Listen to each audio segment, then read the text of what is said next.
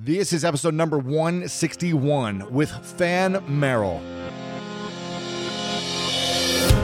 Welcome to the School of Greatness. My name is Lewis Howes, former pro athlete turned lifestyle entrepreneur, and each week we bring you an inspiring person or message to help you discover how to unlock your inner greatness.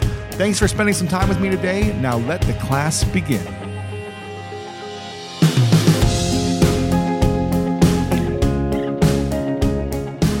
Welcome everyone to this very special episode with my dear friend, Mr. Than Merrill, who is not only a stud on the football field, but also a stud in the boardroom. And quick note about Than, he is one of the foremost real estate investors and educators in the country, a nationally recognized expert in real estate investing, real estate education, and entrepreneurship, and a sought-after speaker who shared the stage with speakers like former Lady Laura Bush, Tony Robbins, Sarah Palin, Donald Trump, Robert Kiyosaki, and the list goes on. Than is one of the coolest dudes you'll ever meet. And I met him a number of years ago through social media, really, where he was helping me and my business partner at the time grow our business, and we were helping him with some LinkedIn and social media stuff to help him grow his business. Now, Than is a former NFL football player turned mega successful entrepreneur, business owner, and has an incredible story, journey, but also he's just so cool and down to earth and, in my mind, egoless. He is very competitive, but he's so warm and open. He's all about team. He's all about we. He's not about me, which is really cool to see and at how successful he is while living that type of lifestyle and that type of philosophy. We talk a lot about the keys of success, from what he's done to translate his playing day success coming from Yale and then going to the NFL, and then translating those key disciplines into being a first-time entrepreneur, business owner, and building it into the mega business that he has today. It's incredible what he's doing. Everywhere I travel, I hear his commercials on the radio, and he's just blowing up in business. And I feel like he's one of the guys who's doing it the right way. He's really serving a lot of people along the way. So without further ado, guys, I want to dive into this because we've got a lot of great content. This is one of my favorite ones just because we got to hang out in his at his house in San Diego and kind of do this in one of his rooms in his house. I hope you guys enjoyed this relaxed feel, the conversation, but really I like to dive in deep every time. So I know you guys are going to get a lot of good golden nuggets out of this one with the one, the only Than Merrill. Sometimes it takes a different approach to help you unlock your true potential.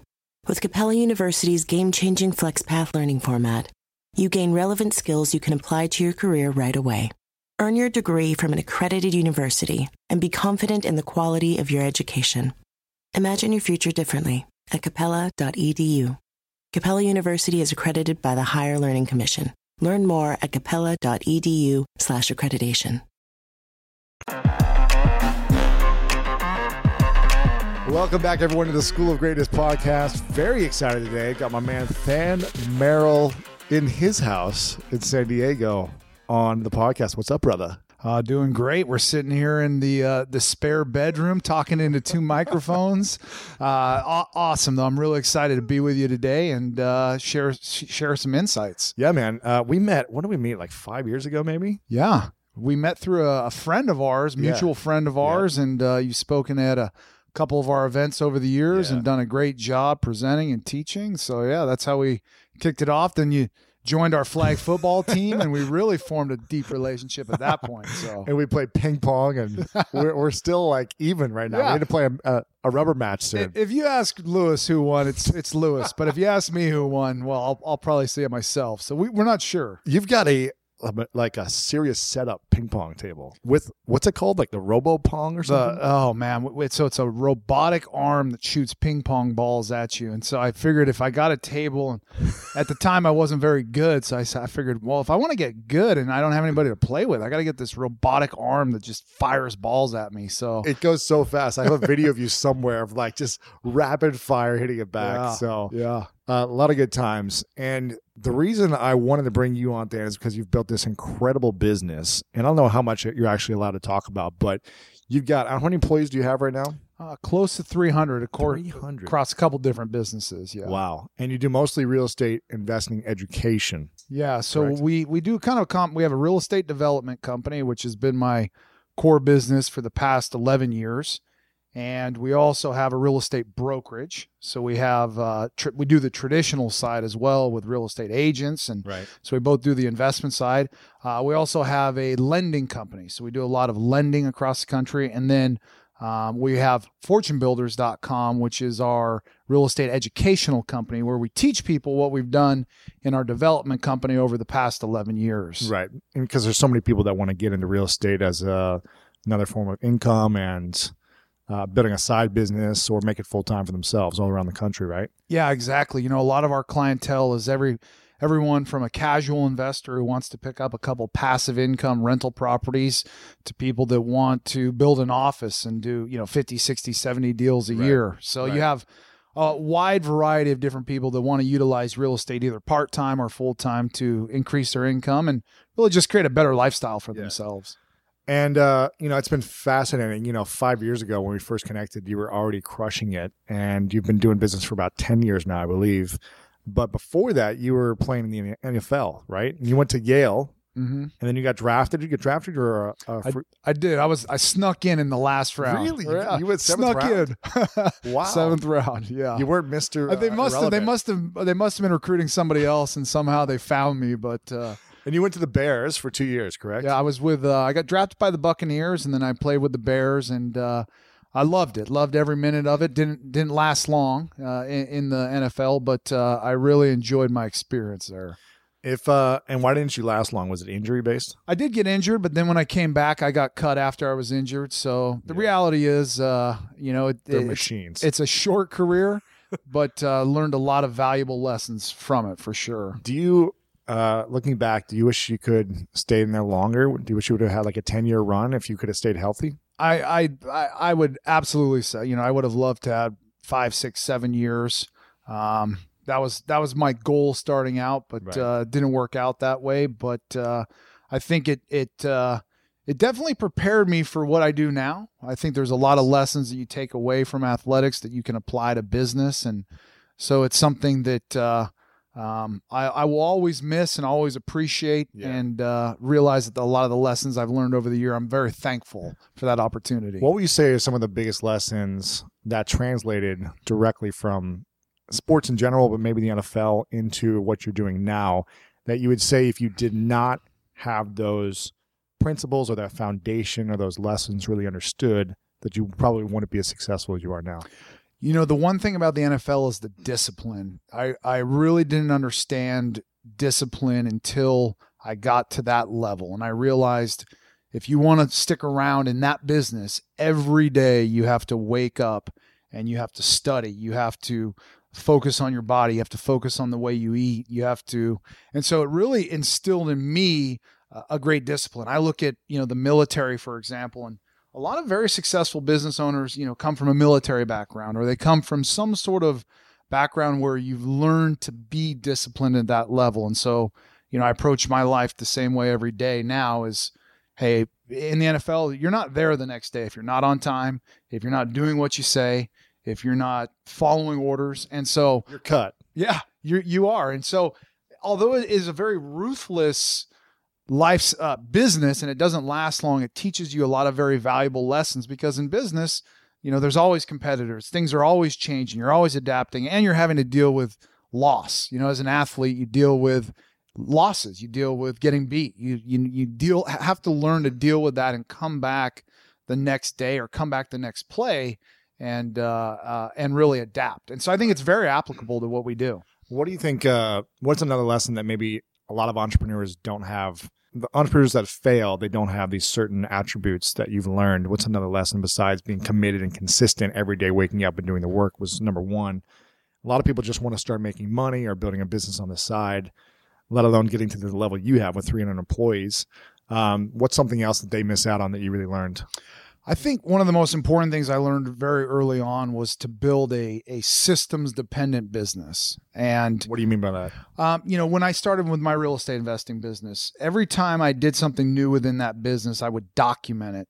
And then I would say, okay, I don't want to do that activity again. How can I replace myself? And so a lot of entrepreneurs start out and their business is them. If you take them out of the business, there's no income that's produced, right? Most small businesses out there have a few employees, and the main person driving the business is literally working in it day in and day out. And so they have it all in their head. Right? They have it all in their head. The intellectual capital is all in their head. So it's a very difficult business to sell because if you are your business, what are they buying?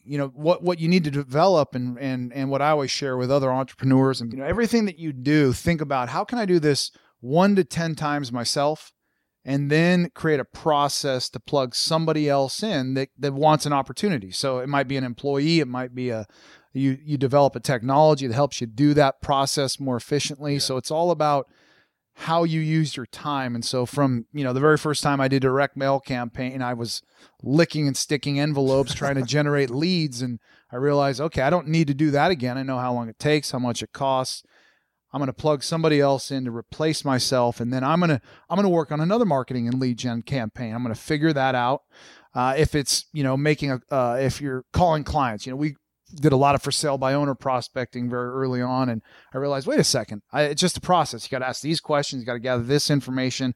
So I created a script and we hired someone to do acquisitions, and I replaced myself. So you're doing it first to learn that process. Then you created the process, wrote it down or recorded it on video, and then said, okay, now you train someone else to do it. Exactly. Where did you learn that from? There's a great book called The E-Myth, which I'm sure a lot of you have probably heard of or read over the years, and kind of talks about the philosophy. And I've read a lot of a lot of books on selling companies. How do you actually sell a company? Because I said, if that's, the end goal, let's say 30 years from now or 10 years from now of selling a company, what does it actually take to sell a company? What do they buy? Well, they buy systems, processes, and then they buy a management team. Yeah. And so I said, that's what you have to do is you have to first, you are your management team. You have to build systems, processes.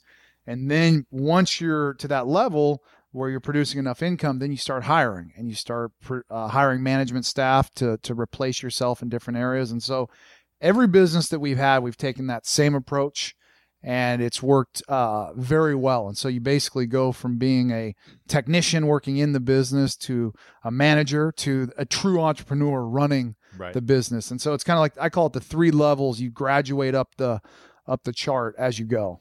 What do you think are some of the biggest mistakes entrepreneurs make right now who are trying to scale?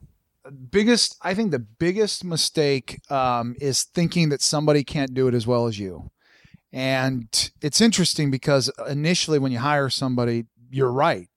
But eventually, especially if they're more focused in their activities, as an entrepreneur, you might be doing accounting one day, you might be doing sales the next day, you might be designing something from a marketing standpoint the next, and cleaning the bathroom. Yeah, you're literally doing everything. And so if you bring somebody in to just work on one aspect, let's say it's marketing, eventually after a few months, if you hire the right person, they're going to do it better than you. Mm-hmm. And a lot of people have a fear of either someone doing it better. There's a lot of people in my company that do things that are a lot better than I do. And it's just a matter of assembling the right people on the bus at the right time. And the thing is, maybe if you were going head to head and you were only focusing on that one thing like sales, then maybe you could be better than that person. But if you want to really scale it right, you need to put people in place who are just as good, if not better, or almost as good as you would do it, at your top game. Because you could probably be the best at everything you decided you wanted to do in your business. Sure. If you put the time and the energy to focus just on that every day. Yeah. But you don't want to do that. You're right. I feel like I have in my business a really good understanding of every department. I know there's a lot of people in every department that work in my office that know things at a higher level than I do. In fact, are more skilled in that department. But I have a good understanding of just how all the pieces come together. And then really just the person driving the business has to have the vision for where they want it to go. And then you find the people to come in who can really buy into that vision and then do a lot of the day-to-day work. Right. What's your personal vision and what's the end game for this business? Yeah, number one is right now I'm having fun working with our team and our clients and I I love what I do. I work with some of my closest friends that I grew up with. So the end game is just to continue to grow our business, to deliver value to our clients, and make it more enjoyable for them, make the experience better. So I don't have like a 2-year plan or a 3-year plan. Are you trying to sell it or no? Not but right now. You want to have the systems in place and be able to scale it so that you could sell it if you wanted to. One of my goals is I have a young son and I want to coach him when he, if he chooses to play football. It looks like he will though. He had a firm grip, man. He caught my hand and he was like gripping that thing. He's a great kid. And so one of my goals is to scale back on the number of hours. But I love what I do. I love, the people I work with, but, I've always wanted to coach football actually, but on my own terms, and my own terms means I'm not having to fly, from college to college or high school to another job.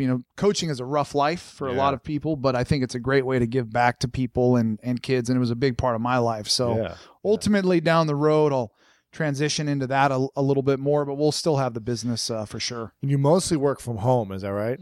I do. My office is right down the street. 2 blocks away. Yeah, a couple blocks away. How do you structure that and set it up a good, environment for your employees to feel comfortable that you're at home, working from home? Obviously, I know how hard you work, and you're probably the hardest worker there because you're constantly executing.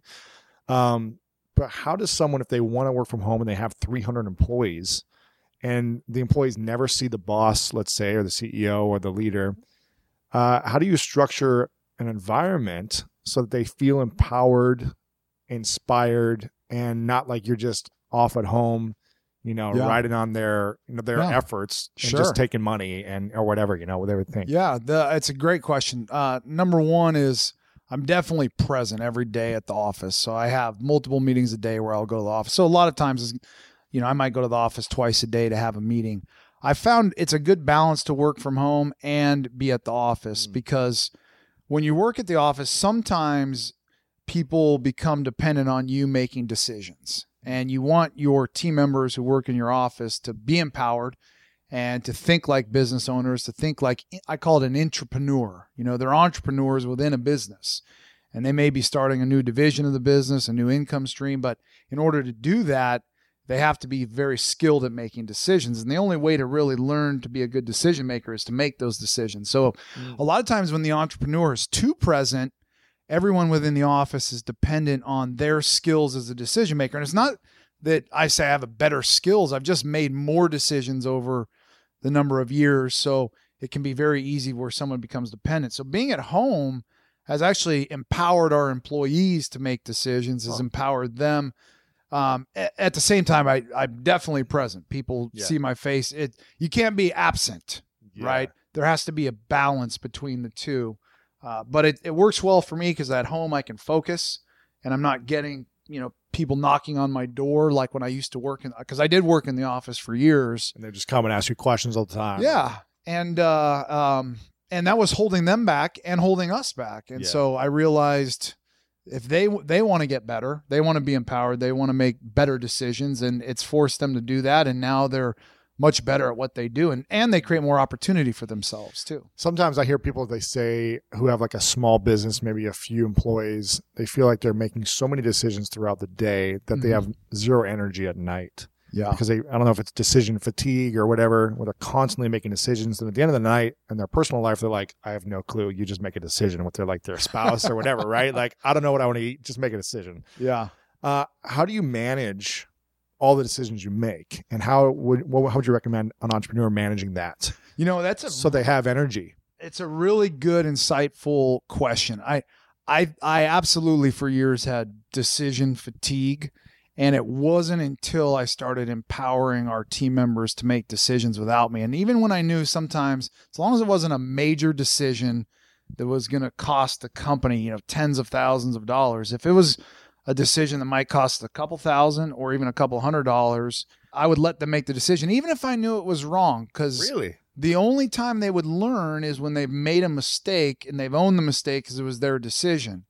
And so it's definitely a growing process. And you find that with a lot of entrepreneurs, they're afraid to let smart team members make decisions. If you hire right, they're they're going to learn the business. They're going to be, they're going to want to make decisions. They're going to want to grow. And so that I don't think there's any way to solve decision fatigue that I know. Maybe there's some mental hypnosis tricks or meditation, but for me, it was empowering our managers underneath within our organization. As soon as we did that, wow, what a difference in the day-to-day lifestyle. One of my favorite parts about my job is that I get the opportunity to travel a lot. And in fact, I'm recording this right now while I'm in Mexico. And actually, I was thinking about something that I wanted to share because I get a lot of questions from so many people about different side hustle ideas. So here's one for those of you out there that are on the go a lot like I am or traveling a lot. When you're staying in your Airbnb on your trips, have you ever thought about how you could be making extra money by hosting through Airbnb while your home is vacant? If you're interested in an extra stream of income, Airbnb hosting is an easy place to start, and it's like giving your home some company while you're away. Your home might be worth more than you think. Find out how much at airbnb.com/host. At Capella University, you'll get support from people who care about your success. From before you enroll to after you graduate, pursue your goals knowing help is available when you need it. Imagine your future differently at capella.edu. And speaking of hiring the right people, I hear it all the time from people saying there are no good people out there to hire. Or, I hire someone and invest all this time and energy in training them, and then they leave in 6 months and it doesn't work out. And I repeat that cycle. How have you, first, what's your turnover rate like? Do people stay for a long periods of times in your company? And then how do you find key people? How do you know when they're the right person or not? And how do you keep them inspired to stay along for a long time in your company? Yeah. First thing I'd recommend is a great source, resources. There's a great book called Top Grading. It's written by Brad Smart. It's literally, you think your textbooks in college are thick. This one's thick. I mean, I probably won't read it. I'll have someone else read it for me. But it's a great book because it talks about how to find A-level talent, hires. And it talks about a hiring process. And so, for example, when you interview at our company, we have a 4-hour hiring process that you go through. Whereas before we developed this process, when we were just starting out, it might be half an hour and we'd be chit-chatting in a coffee shop. Yeah. And that was how I was making just decisions. Go off a feeling. Like, I was going off a feeling, and my gut was wrong. I wouldn't say the majority of the time, a lot of the time. And so it was costly. You would have someone turn over and you'd have to replace them, but once we put this process into place, it upgraded the talent of individual who was working at our office. And what's the process? Can you share? Yeah, the top grading process is really an extensive application, and then it's divided into 2-hour interviews. So you sit down and you look at their work history, and then you look at their competencies, which is divided into different categories. There's like 13 different competencies we look for, everything from ethics and integrity to communication skills to organization skills to managerial skills. And so we ask very detailed questions in a very set order, and then we give them real business problems that we've had. Almost like if you've ever interviewed for a consultant job at a consultant, high-level stuff. They're going to give you real business problems that you've encountered just to see how you think. And so that's how we conduct our interview process. And it's been very good because we get people to really respect the opportunity that they're given. And when they come in and they respect, this is a bad analogy because interviewing at our company has nothing to do with, the military, but when you're, a Navy SEAL, why do they buy into the process so much? And I'm not a Navy SEAL, so I shouldn't be speaking on their behalf, but, they go through Hell Week together. Rigorous training where they earn a position and they now are a brotherhood, right? And, if you can implement a good interview process, people really respect you as a company, as an owner of the business more. Right. And so they come in with a totally different mindset. Gotcha. That's interesting. How important is it to focus on your body and your health in order to run a successful business? I know there's a lot of out of shape and overweight people who have businesses, but it seems like they're miserable or they're missing the point of living a good life. So how important is health for you and your employees? And what do you do to maintain, an elite athlete type of lifestyle while running a business? I think it's vitally important that you as the business owner embrace a healthy lifestyle. I think, first of all, if your diet and nutrition, energy levels differ greatly. If you're not eating well, you'll probably be 2/3 as productive as you could be just by changing your diet. And as far as working out, I work out 6 days a week. So I go, and I prefer CrossFit because they're very short, 30-minute workouts most of the time. So most of the time when I work out 4 days a week, I'm doing that. 2 days I'll do just a run because it's all I could get in that day. Down on the beach?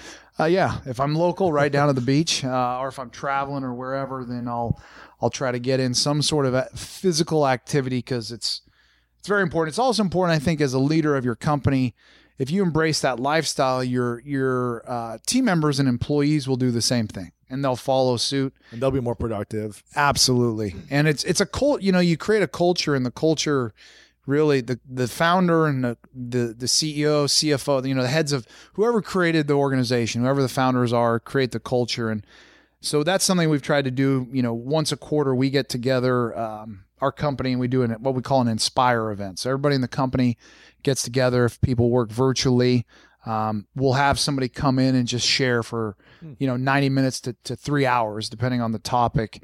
And in January, we had somebody come in and talk about nutrition and different types of.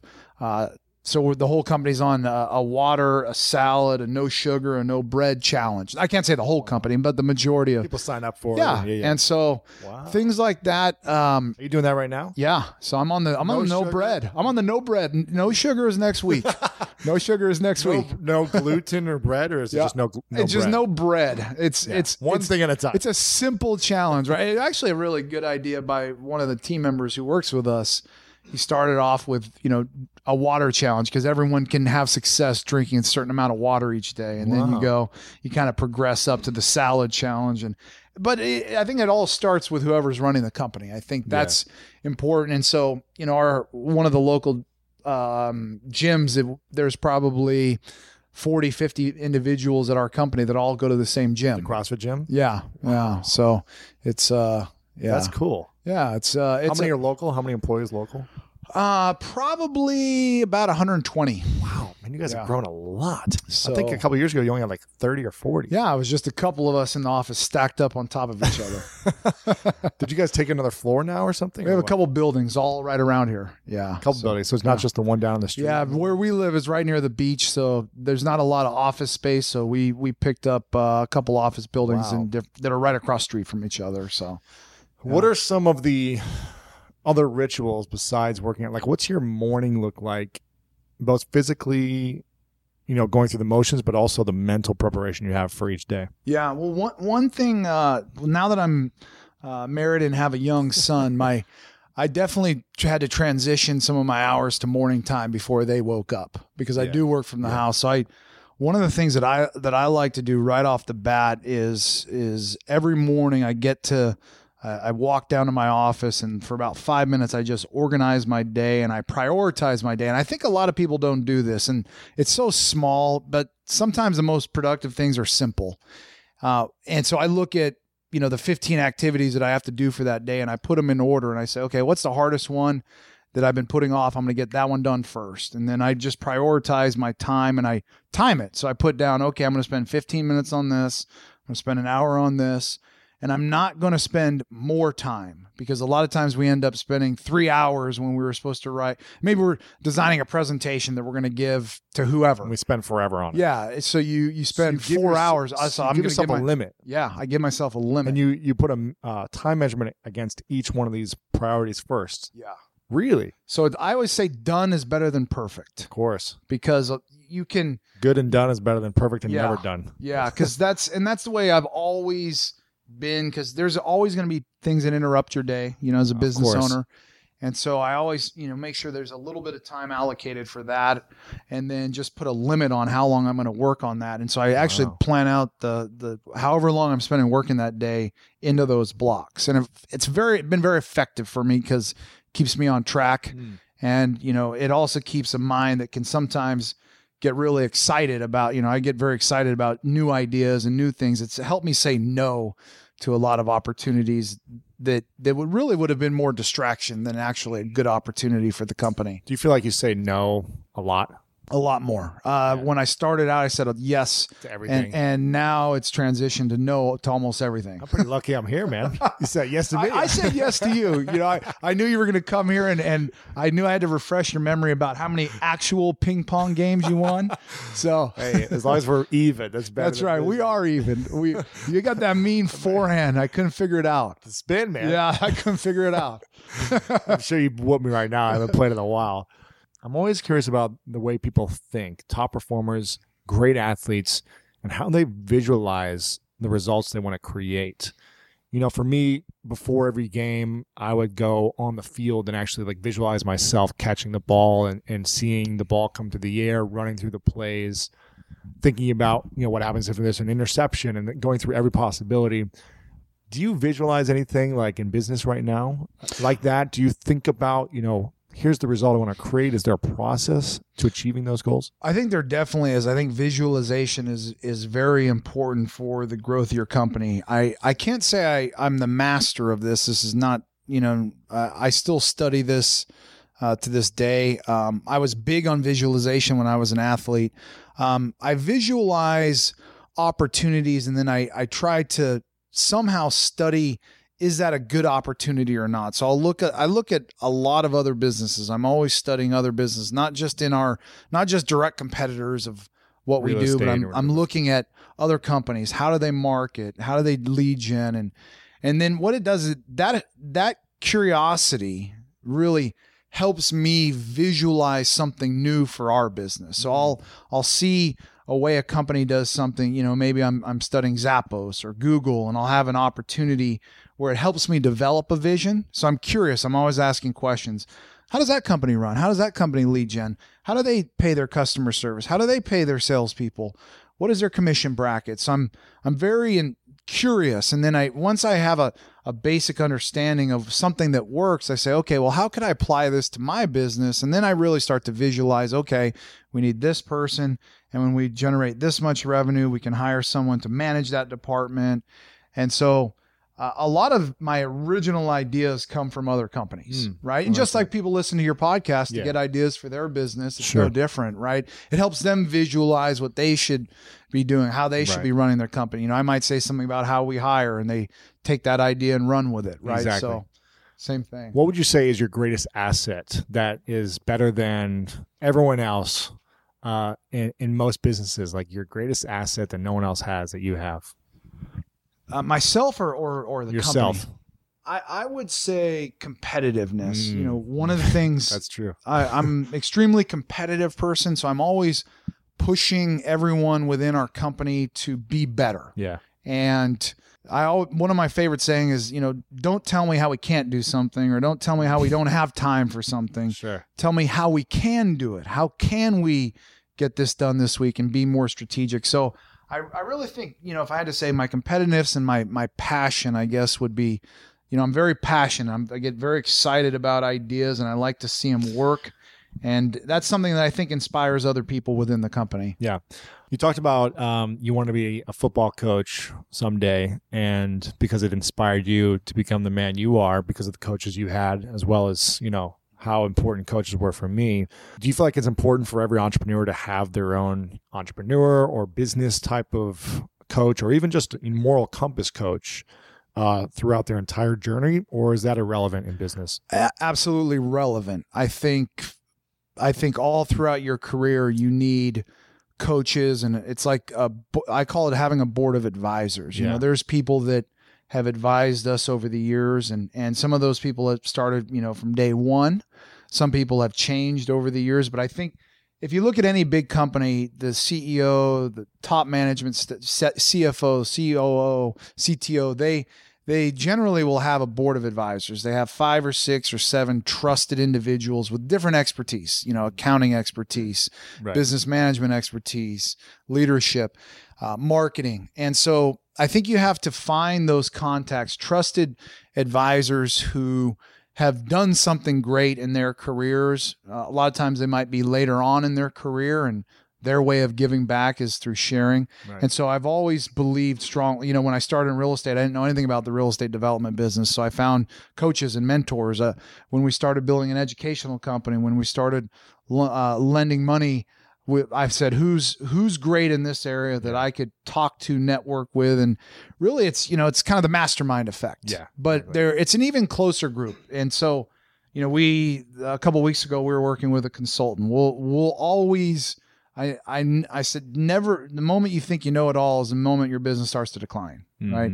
The moment you think your stuff doesn't stink anymore, right? That's when things start to decline. So I'm always open-minded, right? Listening to other consultants, because the reason I love consultants and I believe in consultants is a lot of times, even the answers they give you might have already known, but you might not have been focusing on them. Or just sitting down and having somebody else look at it helps you be more aware of what you're doing and not doing in a business. And then that outside perspective, it can't be replaced. I mean, it's so valuable. That's a big asset for a leader or a CEO like yourself, to just be open to saying, hey, I want to learn from everyone. It doesn't matter if you run a $10,000 a month business, teach me something that you do that I could apply to my however many millions you have, in your business. Absolutely. I could sit here and pick your brain and you would tell me 100 things I didn't know about how to run our business, and we could probably go vice versa. Sure. But just being open-minded and receptive, as opposed to saying, oh, I already know all this stuff. Yeah. That's a huge asset alone. It's you got to drop your ego. You do.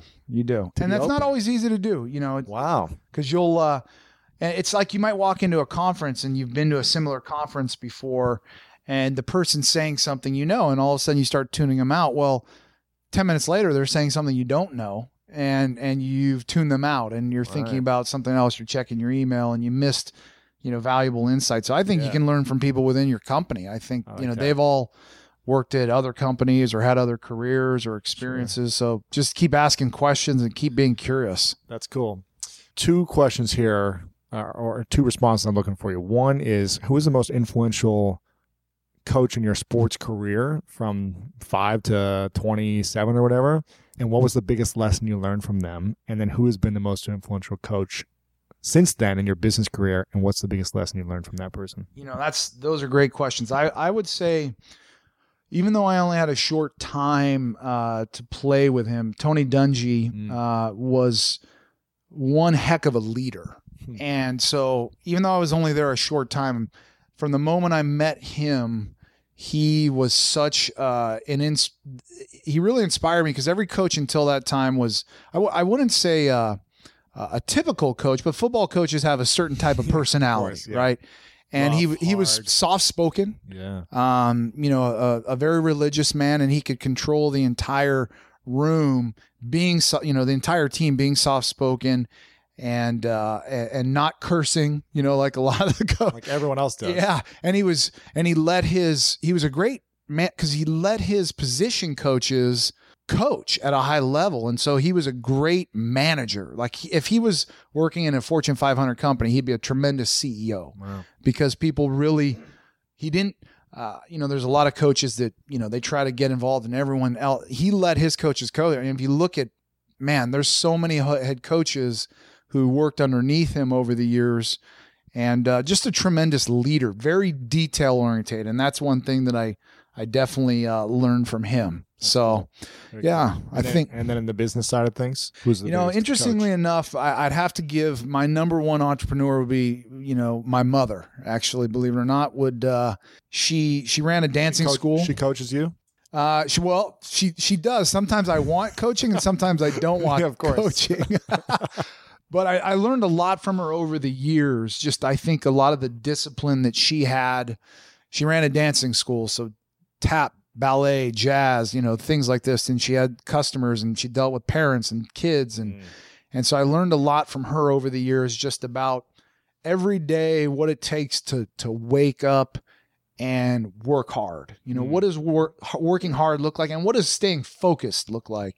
And so she still gives me advice over the years, although it gets hard to take sometimes. But and then cool. And my second coach I would add now is now my wife. My wife gives me a lot of perspective on what I'm doing wrong, because she can hear when I'm on the phone, or if I'm being in situations overly competitive or too abrupt or too focused on the numbers. Yeah, or too exactly, not hearing what people are trying to tell me. And so she gives me really good perspective. So those are probably the two most current, and I always bounce ideas off her constantly, where she gives me really good feedback. I like that. Hopefully she's listening to this podcast.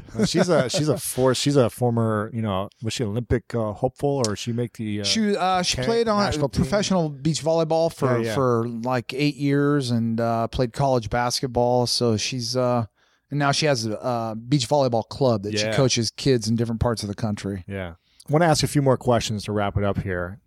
This is a question I started asking people about the 3 truths they know. So if if today was your last day, or it was the last day of your life in 50, 80 years, and you were able to leave 3 truths behind to your son, your family, the world about life, what would those 3 truths about life be?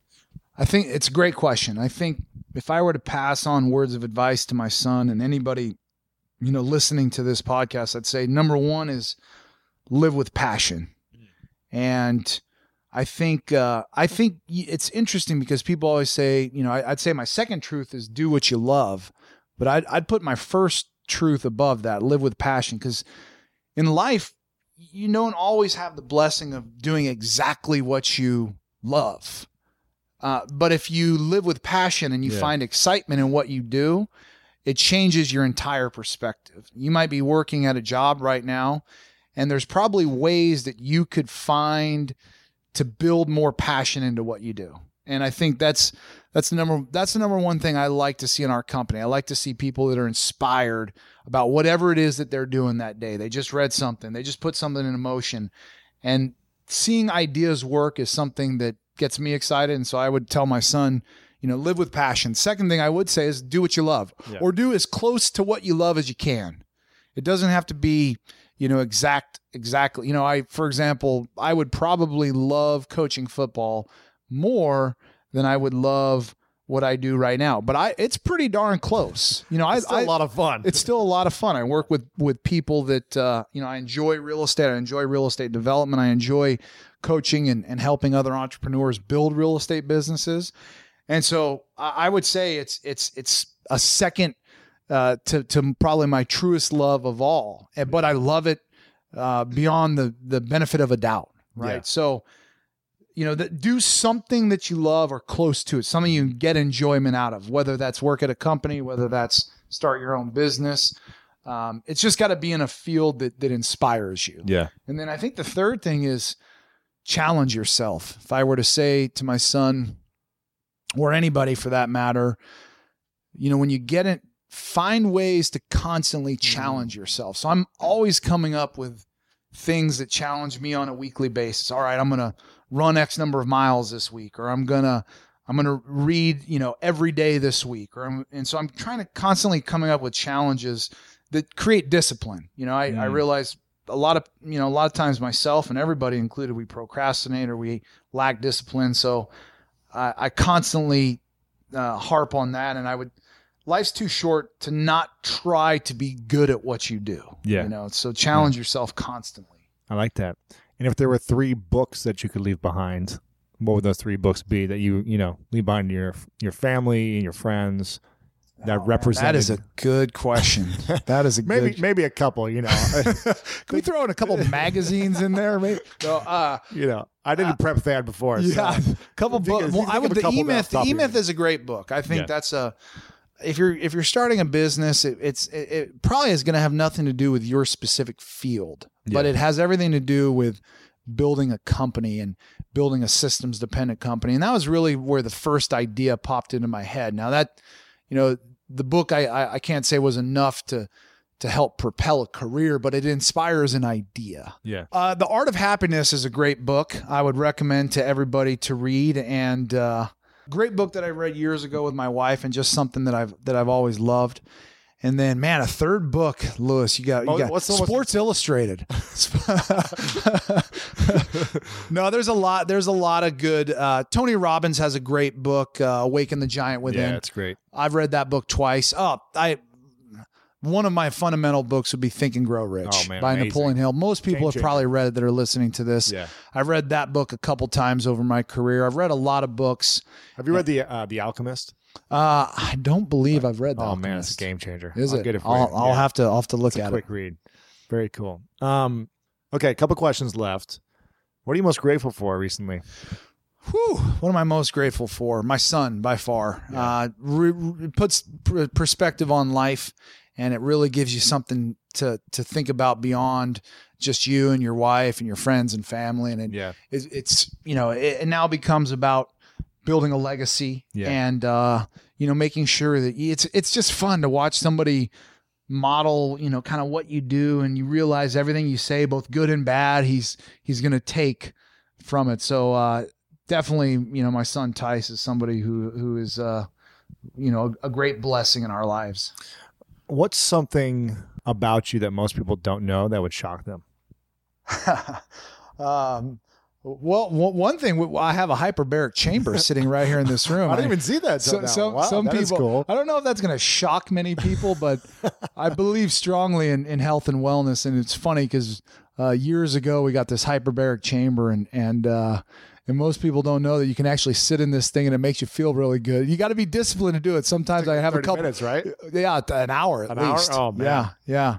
Does it work? It definitely works. We can put you right in there if you want. We could do the whole podcast lying in the hyperbaric chamber. Maybe I'll take a photo in there and put it up on the show notes. Yeah. I don't know if that's as interesting as what you were looking for, but since we're sitting in here next to the hyperbaric chamber, it's all good.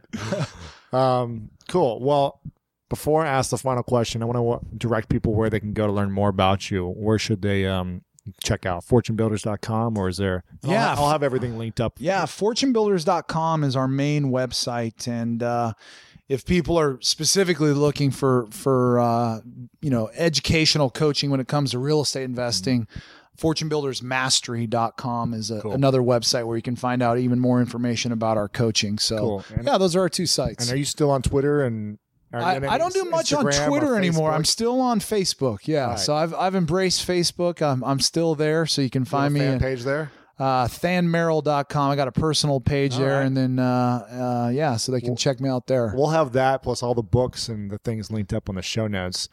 Before I ask the final question, I want to acknowledge you, Than, for so much that I've learned over the years. And I really want to acknowledge you for your willingness to serve others, because you've been of service to me in such a big way over the last 5 years without even knowing it probably. When you've had a bigger company, you've been so giving and appreciate that, open to, coaching and mentoring and just being friends with everyone that I see you interact with. You're constantly being in service to them.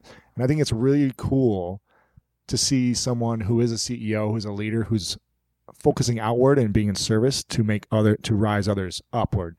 And so I want to acknowledge you for constantly living a great life and showing others that they can live a great life as well. Well, I appreciate that. I really do. And, I had the same thing for you. I've learned a ton from you over the years, and I'm always interested in connecting with other folks. If you're listening to the podcast, and you see me at a conference, definitely come introduce yourself to me, and maybe we get a ping pong game in or two, Exactly. Or a beach volleyball game. Yeah. Final question is, what's your definition of greatness? Ooh, man, that's a good question. I'd say consistency in your actions and that match your beliefs. I think you have to have an internal, moral and ethical compass that drives you, and I think your actions have to match that. And so, I really like working and being around people that are consistent, that do what they say, that follow through. And it requires a certain level of discipline. It requires a certain level of, it's not easy. You have to challenge yourself to always be consistent in your actions. So I'd say that, if you look at a lot of great leaders, that probably would be a good definition that they live by. And so I think that'd be something good to leave with everyone out there. Dan Merrill, thanks for coming on, bro. Thank you. It's awesome to sit here and talking to two microphones in my spare bedroom. It's great, Lewis. You do a great job. And folks, I know if you're listening, you definitely tune into Lewis's podcast. He puts a lot of time, energy, and heart into this for sure.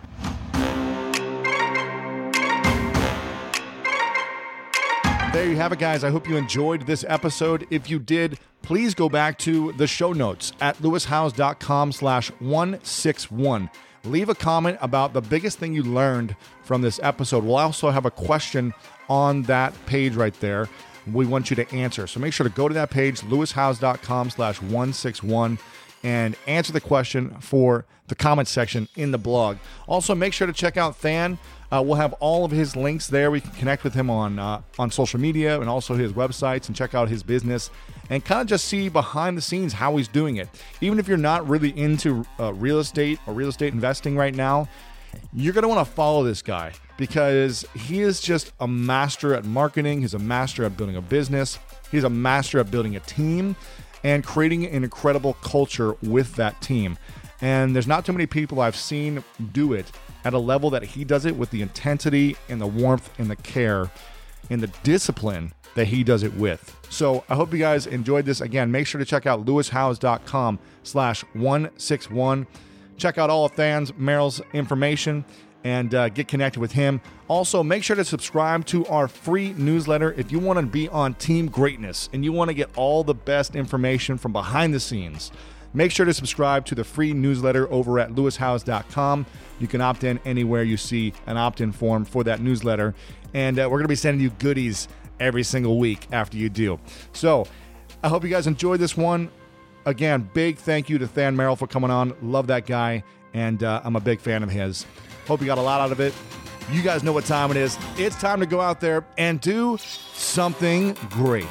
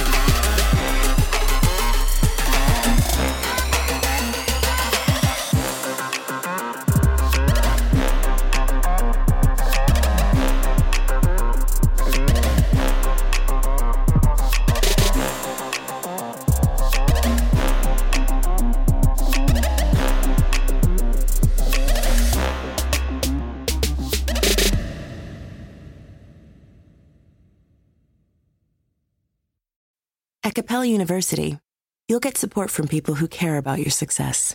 From before you enroll to after you graduate, pursue your goals knowing help is available when you need it. Imagine your future differently at capella.edu.